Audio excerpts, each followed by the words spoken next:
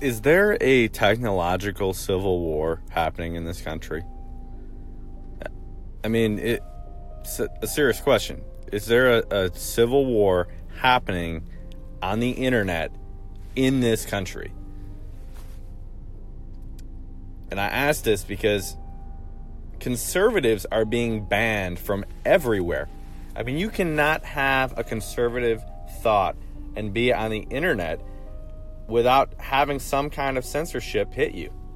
You can't.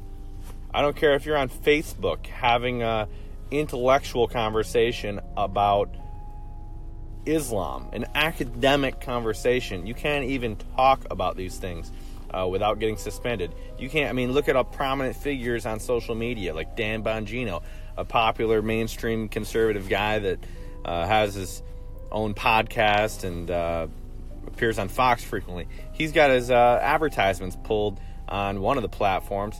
It because of inappropriate dialogue. It's like inappropriate to you because you're a leftist, or inappropriate for what? It's out of control. It's happening everywhere. You've got all of the big power players, social media giants. They're all in on this stuff.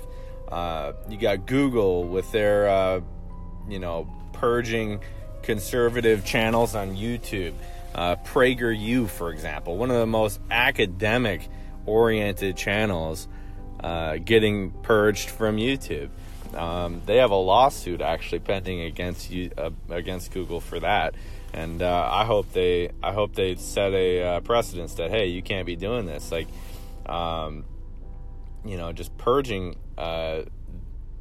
conservative channels like that. It's happening everywhere. Twitter is purging conservatives, mainstream conservatives. Facebook, Google, it's everywhere. It's happening everywhere. And as legacy media, the old mainstream media, as it dies out due to cord cutting and fake news and shameless partisanship, there's a big movement to go toward social media and getting information elsewhere. It's more readily available and accessible through social media in many cases, and that's where a lot of conservatives have been going to get away from mainstream media. And I see it happening where there's a civil war, where there is a conscious effort for leftists to squeeze off conservatives from these platforms because they own the platforms. Google, Facebook, Twitter, these are all leftist companies. They're open about it. It's not even a question. Google, all these companies are out in Silicon Valley. What do you think they even could afford to have a conservative thought in their company? These are echo chambers, and they're in control of our technology. I think there's a civil war happening in the technological realm, and conservatives need to be aware of it, because as leftists already own, they are already in control of all levels of academia. Hollywood, if you're right of Karl Marx, you can't even get a job there, so you already know Hollywood is a leftist.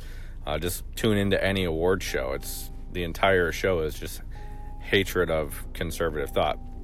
And then even the media, and it doesn't matter. Outside of what? Fox News? Name one other conservative channel if you're a liberal. You can't, because there isn't any. Every other channel is a leftist Democrat communication wing. So, they basically are forcing conservatives onto social media platforms because you can't get the voice out anywhere else. And I think as conservatives gain more traction in the political sphere, especially after the 2018 elections, midterms, it looks like the conservatives might actually pull it off and take, dominant control of the political sphere.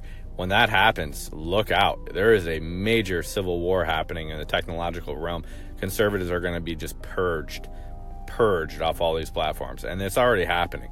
I mean, Ben Shapiro can't even go, and this is in the real world, Ben Shapiro can't even go to a college campus without leftists screaming him down and telling him basically he can't even exercise his First Amendment rights to speak at a public campus. And if you don't think that's happening in the, social media realm, you're nuts. I mean, these companies are all controlled by people that are very similarly minded to the people screaming down Ben Shapiro and not allowing him to come on campus. So just keep an eye out for that.